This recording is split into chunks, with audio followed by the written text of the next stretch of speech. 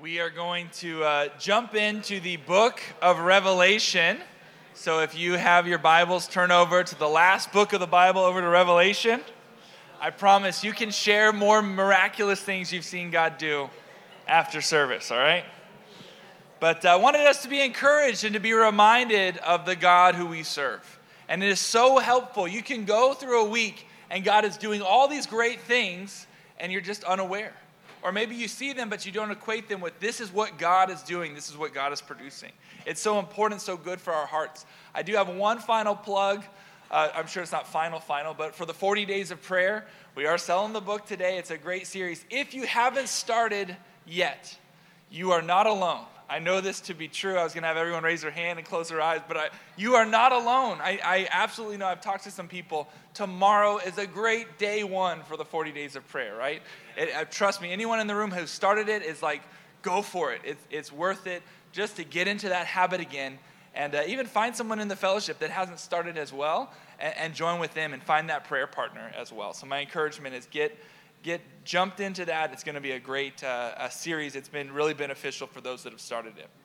So as a church, we're going through the letters of John, and we're in Revelation, which is, scary, but not really that scary because we know that Revelation is a message of hope and encouragement to the persecuted church and saying, hold on, Jesus is far greater than the powers that be that are persecuting you in your faith and in your church. And so it's a message of encouragement.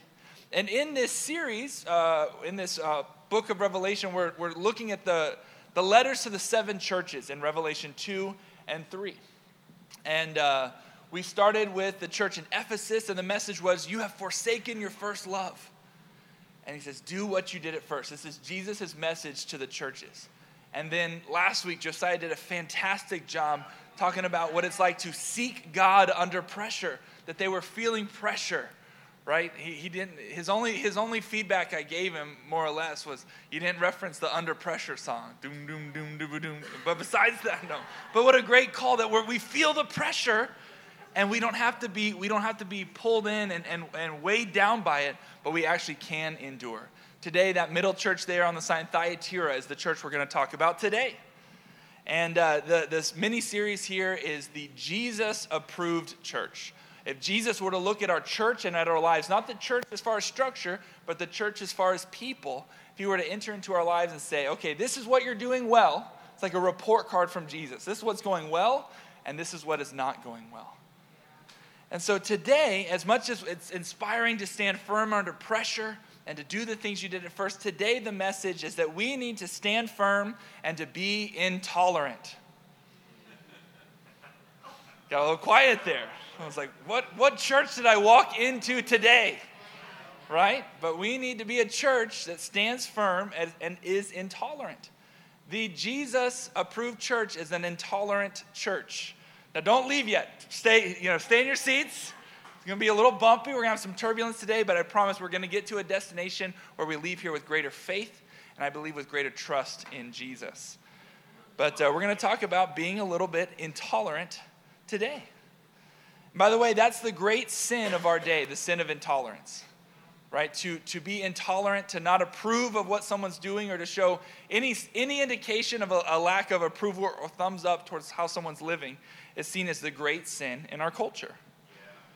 But the reality is we all have things in our life that we do not tolerate.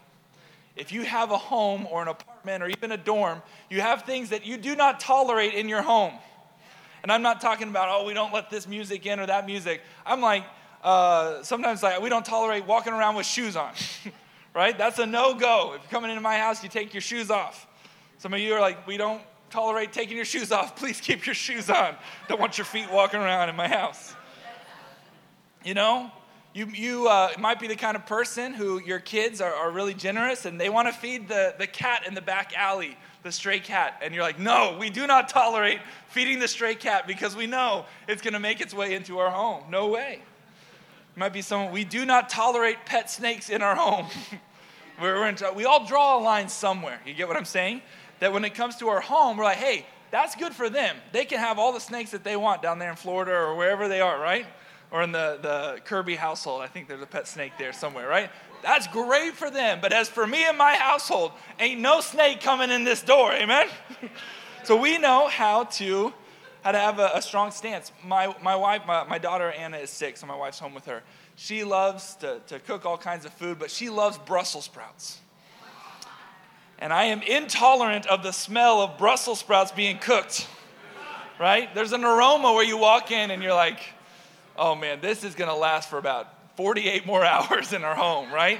I'm intolerant, and she still does it anyway, right? But I'm like, really? You got to count the cost before you cook some Brussels. But we all have stuff where we draw the line.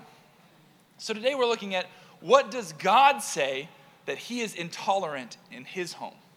What does he say that this is my house, and as for you, if you're going to be in my house, this is a standard for being a part of my family and a part of the church. So let's read together in Revelation 2 and talk about the intolerant church together. It's going to be a spicy one, by the way. If you got your antacid, go ahead and go for it.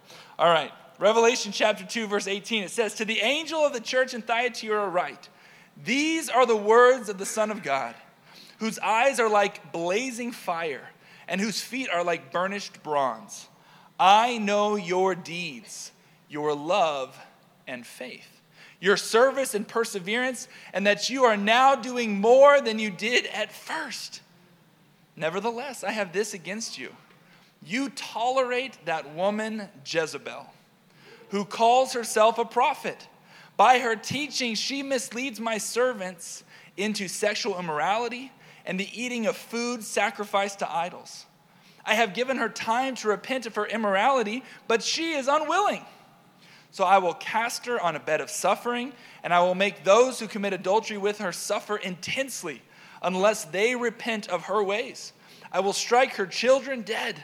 Then all the churches will know that I am he who searches heart and mind, and will repay each of you according to your deeds. Now I say to the rest of you in Thyatira, to you who do not hold to her teaching, and have not learned Satan's so-called deep secrets, I will not impose any other burden on you except to hold on to what you have until I come. To the one who is victorious and does my will to the end, I will give authority over the nations. That one will rule them, with an iron scepter, and will dash them to pieces like pottery. Just as I have received authority from my Father, I will also give that one the morning star. Whoever has ears, let them hear what the Spirit says to the churches."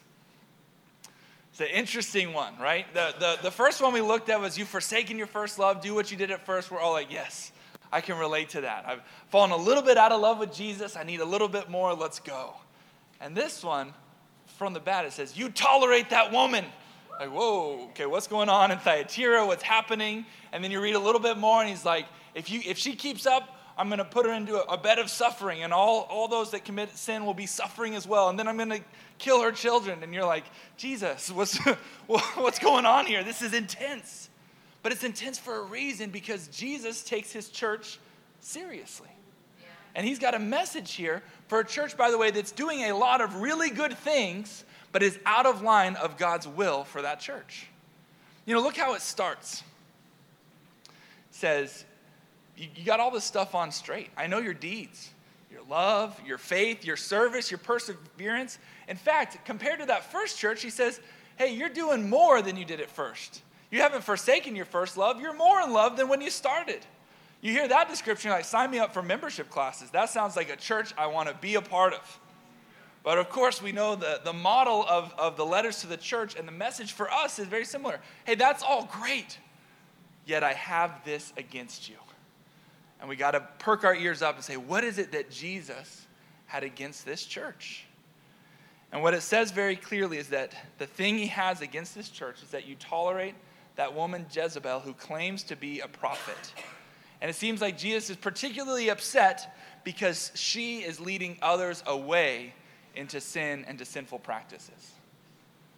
So that's the issue here in the church. So we're going to break this down just a little bit. Who is Jezebel?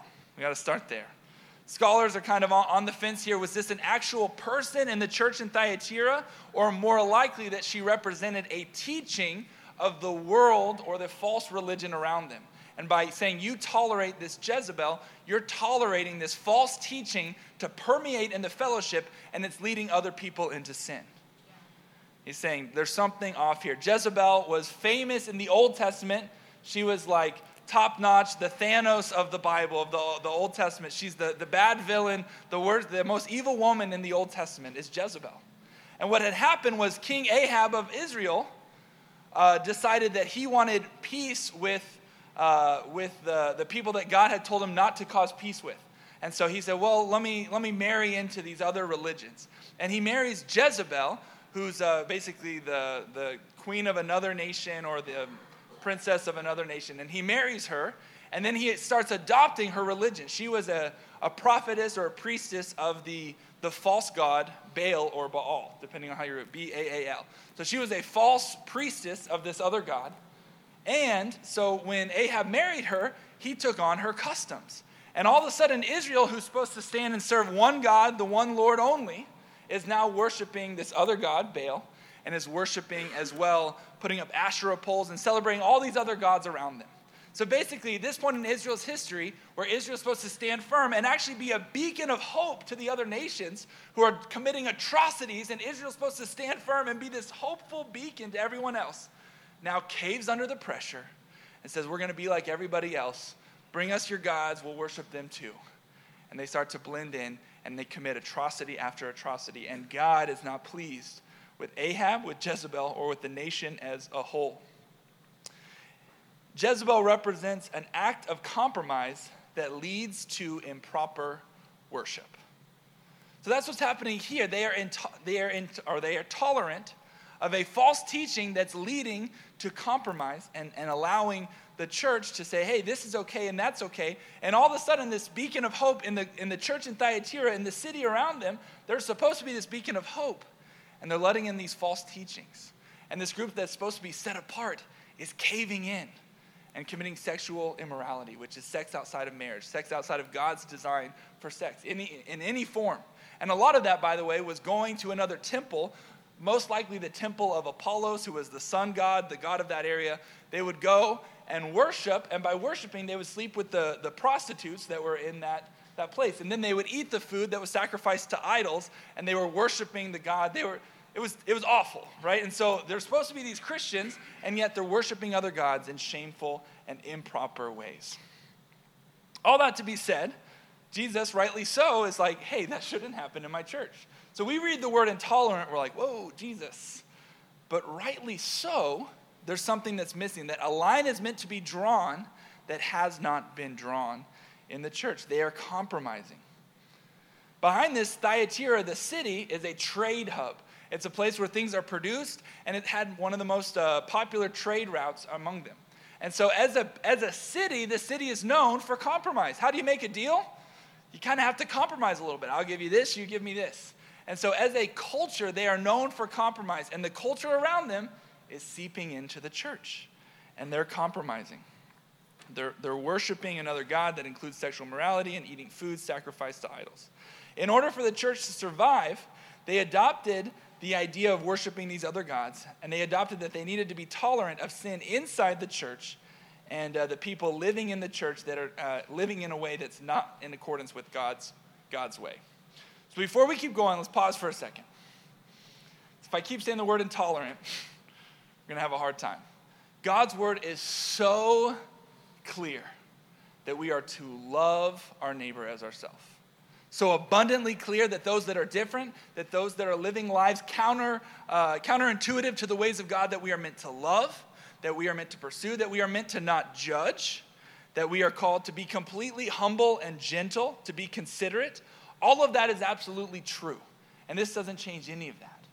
What's happening is as much as we're meant to do that towards those outside of the community, in the community, there is a standard to being a Christian.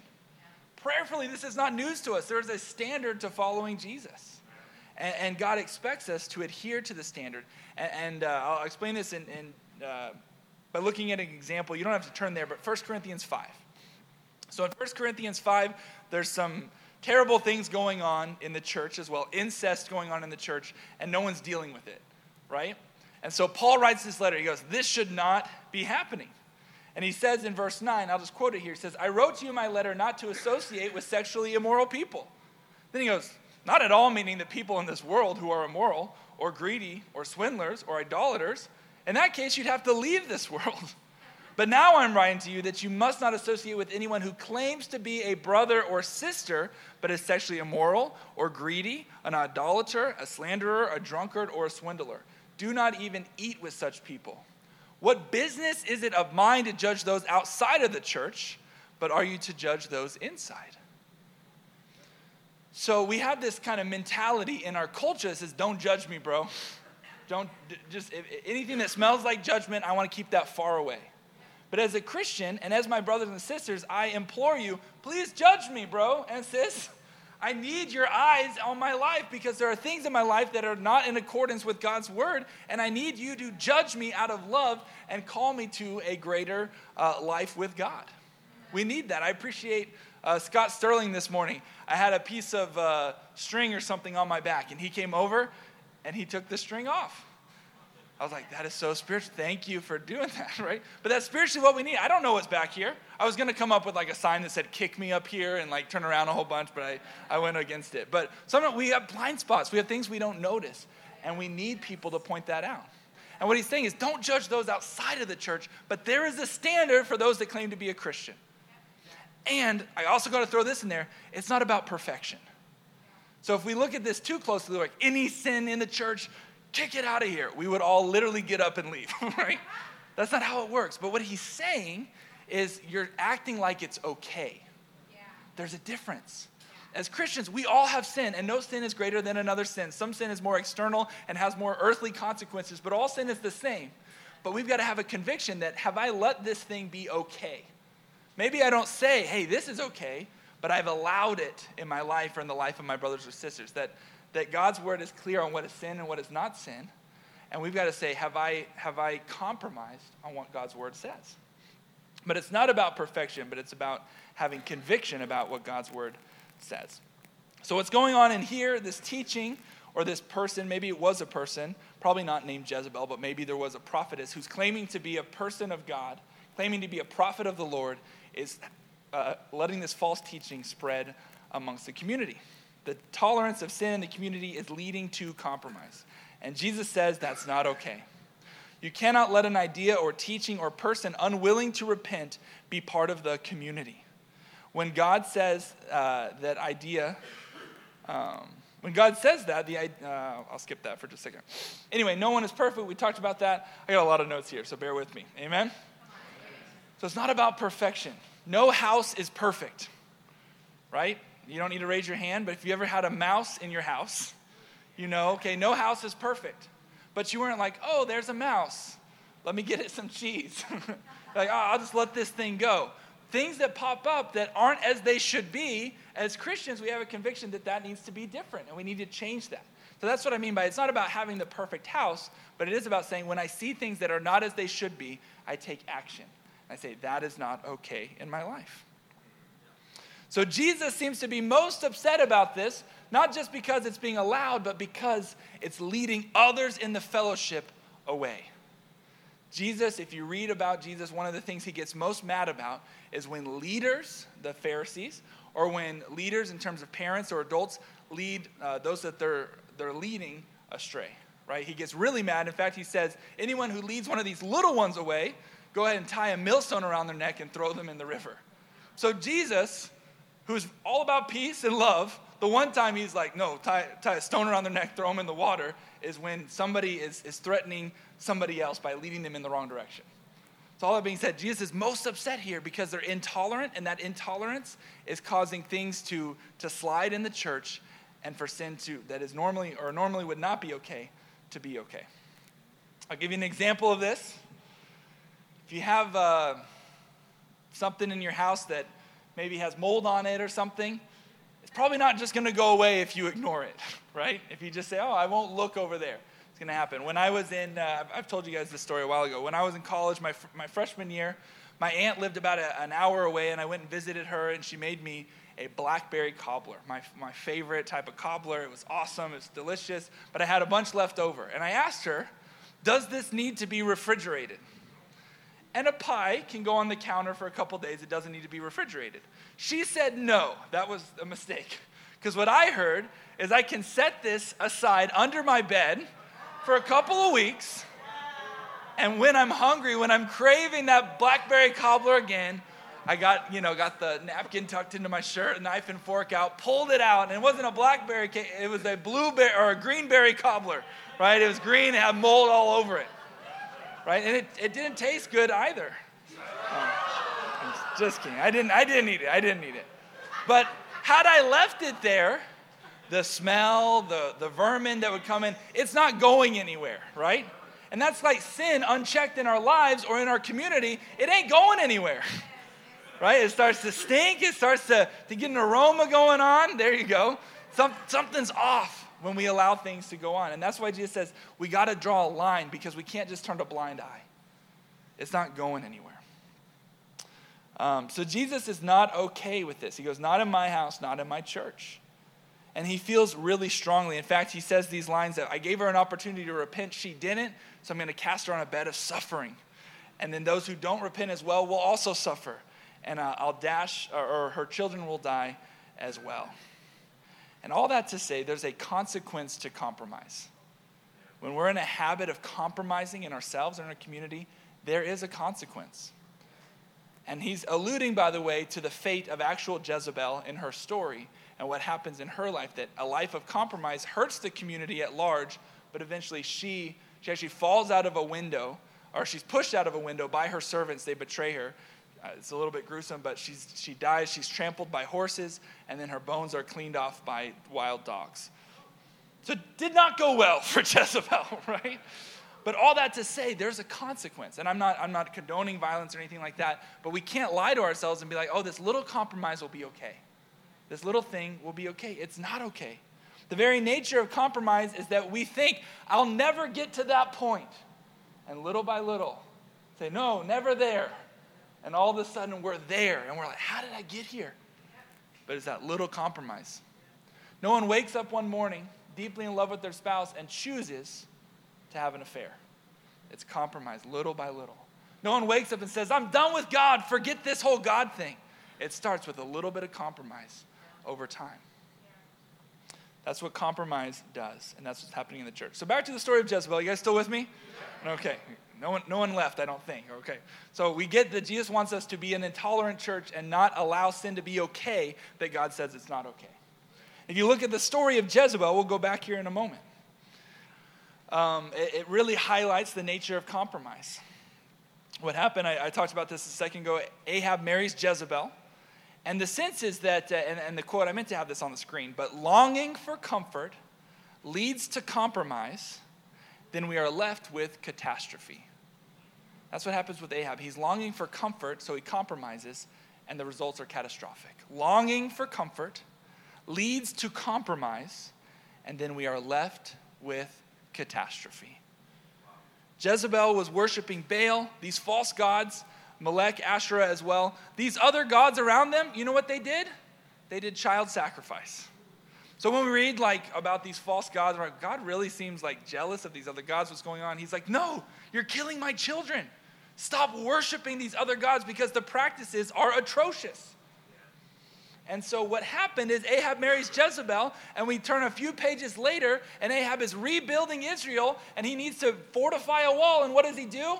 He ritually sacrifices his oldest son to go and do it. Not a temple, we got to do a new building project. Let's break ground by killing my child. God is horrified at this reality. Then just a sentence later, they need to build something else, and so his youngest child is sacrificed as well. Kind of an intense sermon. I know we're talking about all kinds of stuff. But what it shows is there's consequence. The results of compromise are catastrophic. What is Ahab doing?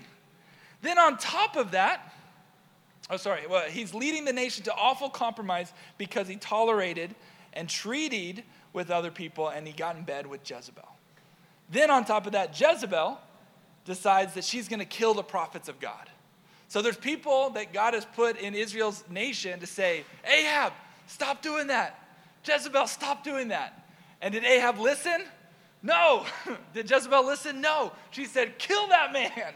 And they killed and put to death all these prophets. The hope of Israel was being slaughtered. And we know kind of the story of Elijah. Elijah is being hunted and attacked by Jezebel. She's like, put that prophet to death. And she's literally on this manhunt to bring Elijah down. On top of that, God says this isn't okay for his nation. And he gives 3 years without rain. So the whole people in our life that aren't even compromises suffer when we're compromising. Does that make sense? Like when it's not just about us and our life, but the people around us suffer. The innocent people around us suffer. And that's what's happening. All right, that's what compromise leads to. Leads us to a place we never thought we could end up. When we're longing for comfort, it leads to compromise, and we're left in catastrophe. So the call is don't compromise, but what is the solution? Just don't? But I think it's actually found here in the story of Jezebel. Her issue was that she was silencing the prophet. The prophet isn't somebody with a crystal ball that's telling the future. The prophet is simply somebody who's speaking the words of God, who's speaking truth in somebody's life. And instead of listening, she's silencing the voice of the prophet. Jesus is stepping in. He's like, Jezebel isn't the prophet here in Thyatira. I'm the prophet. Listen to me and repent. Look at what he says. I search the hearts and minds. He says, I have eyes like blazing fire. I see what's going on. Trust me and listen to the voice of the prophet. Listen to the voice of the prophet in your life. You know, we became Christians, church. We became Christians because God allowed someone to use the word of God as a prophet in our life, and we listened. When did you stop listening to the prophets that God has placed in your life? That's how we came to know God, right? We listened.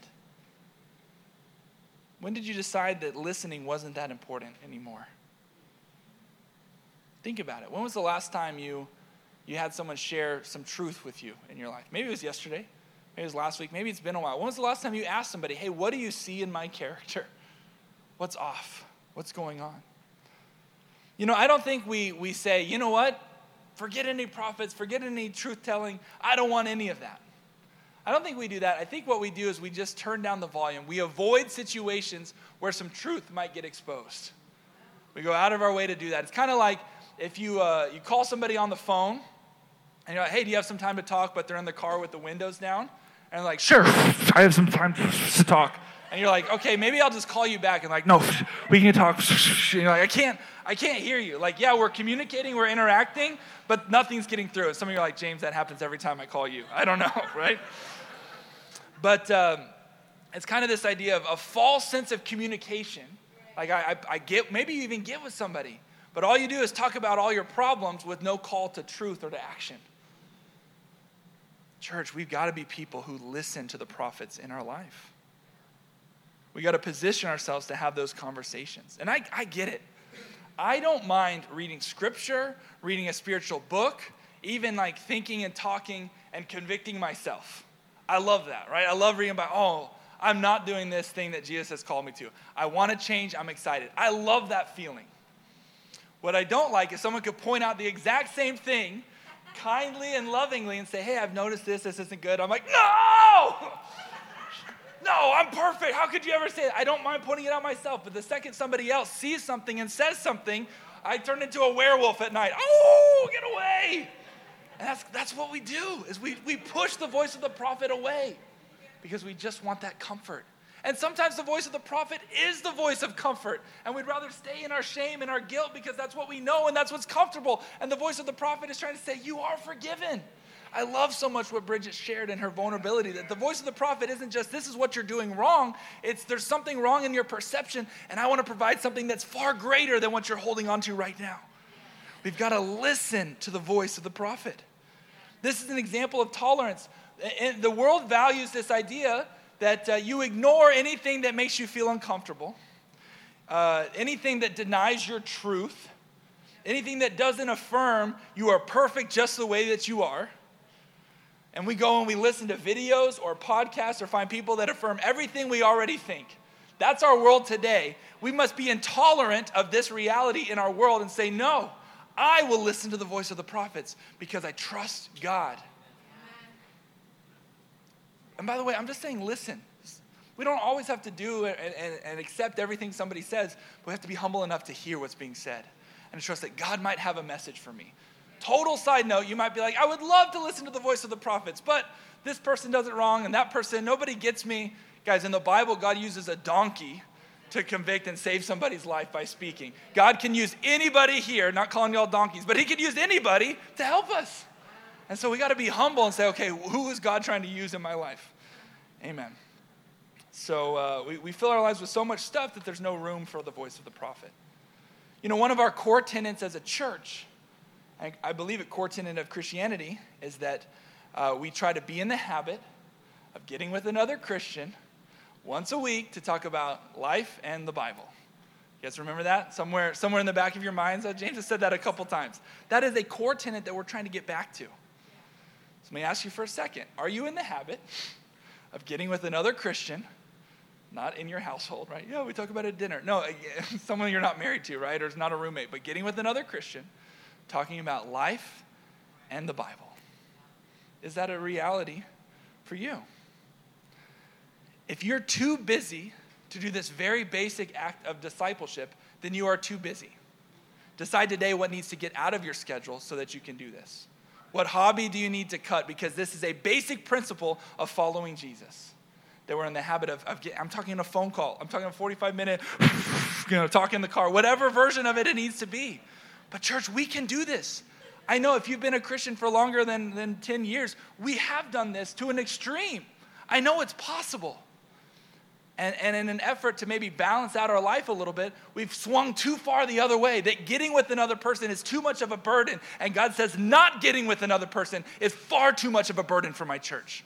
Do not do that. Do not tolerate not listening to the voice of the prophets in your life.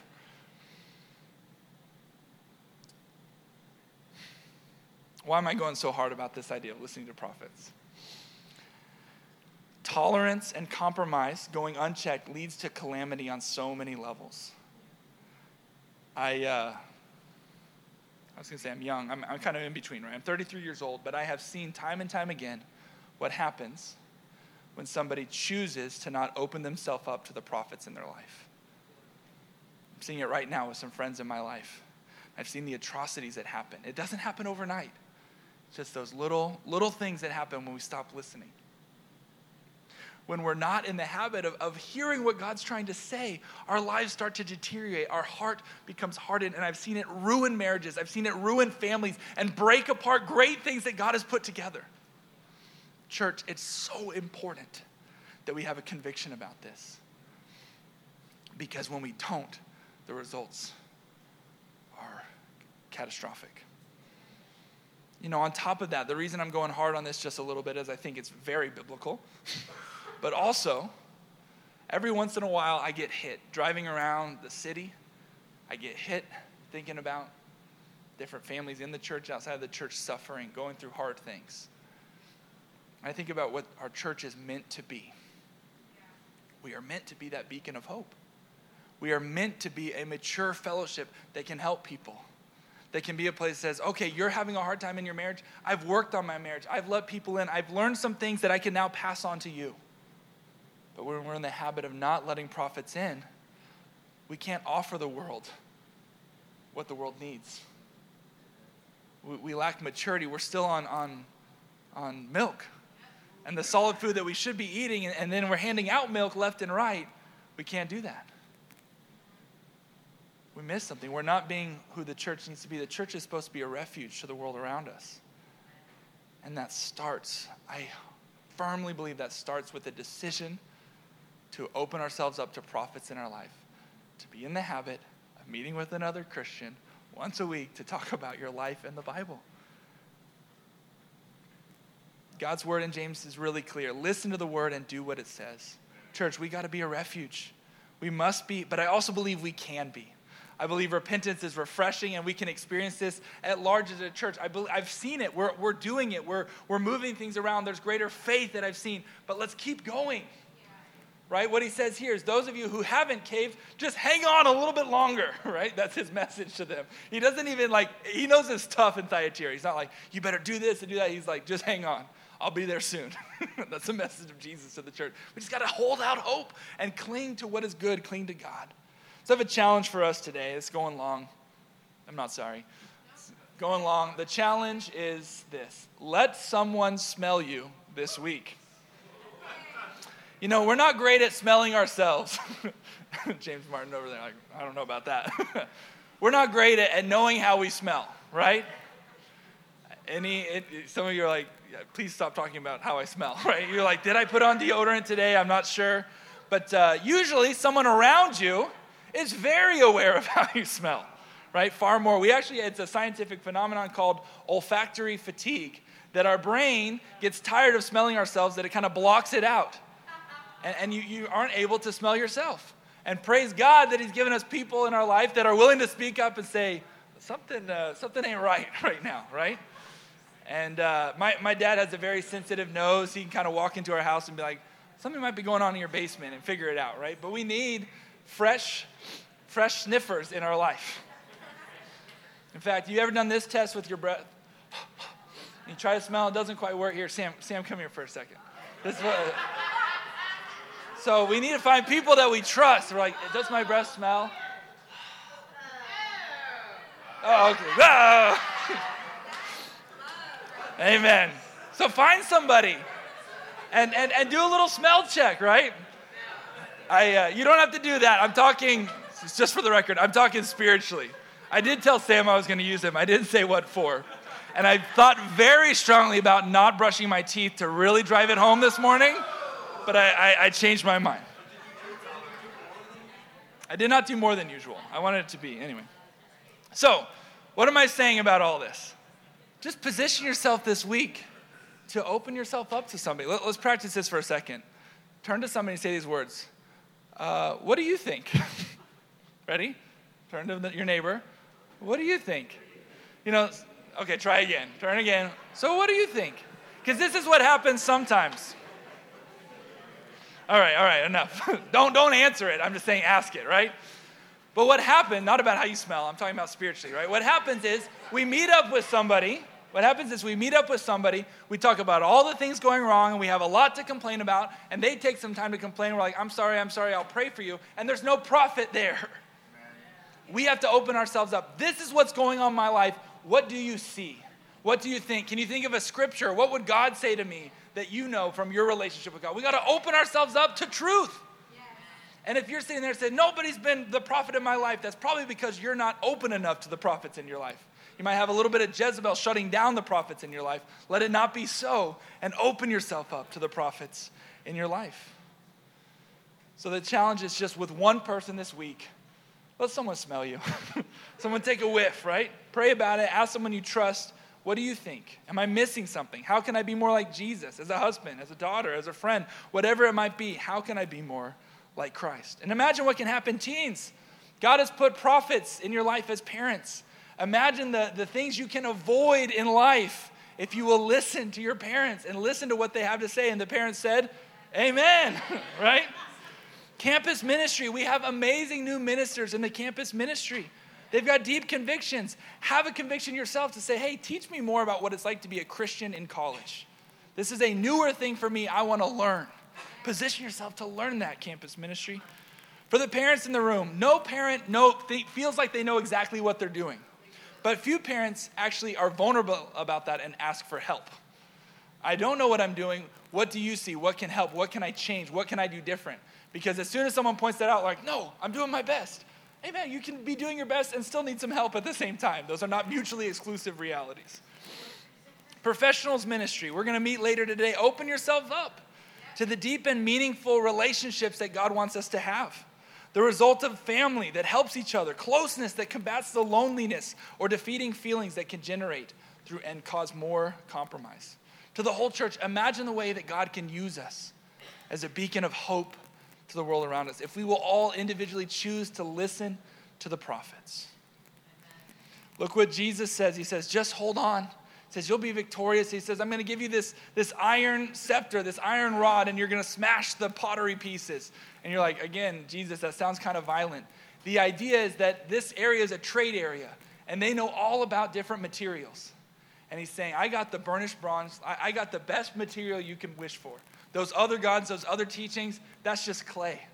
It holds nothing. You can smash that in a heartbeat by holding on to what is true. Right? The reality, God wants us to hold on to what's true because everything else is a lie. And it won't deliver. And the last thing he says is, I will give you the morning star. And the morning star is Jesus. He's the morning star that rises. It's representing the sun, a sunrise, new hope. Church, when we listen to the voice of the prophets, we have more hope. That's the reality. It's not about, I'm burdened, I got to change this, I got to work on this. We can have greater hope, greater regeneration, a greater newness in our fellowship, in our individual lives, in our marriages, in our parenting, in our interactions with others, in the world around us. We can have more hope when we choose to be intolerant of the worldliness that can creep into our lives and into our community and say, I will listen to the voice of the prophets that God has put in my life. Amen? Amen. Let's stand and sing one more song.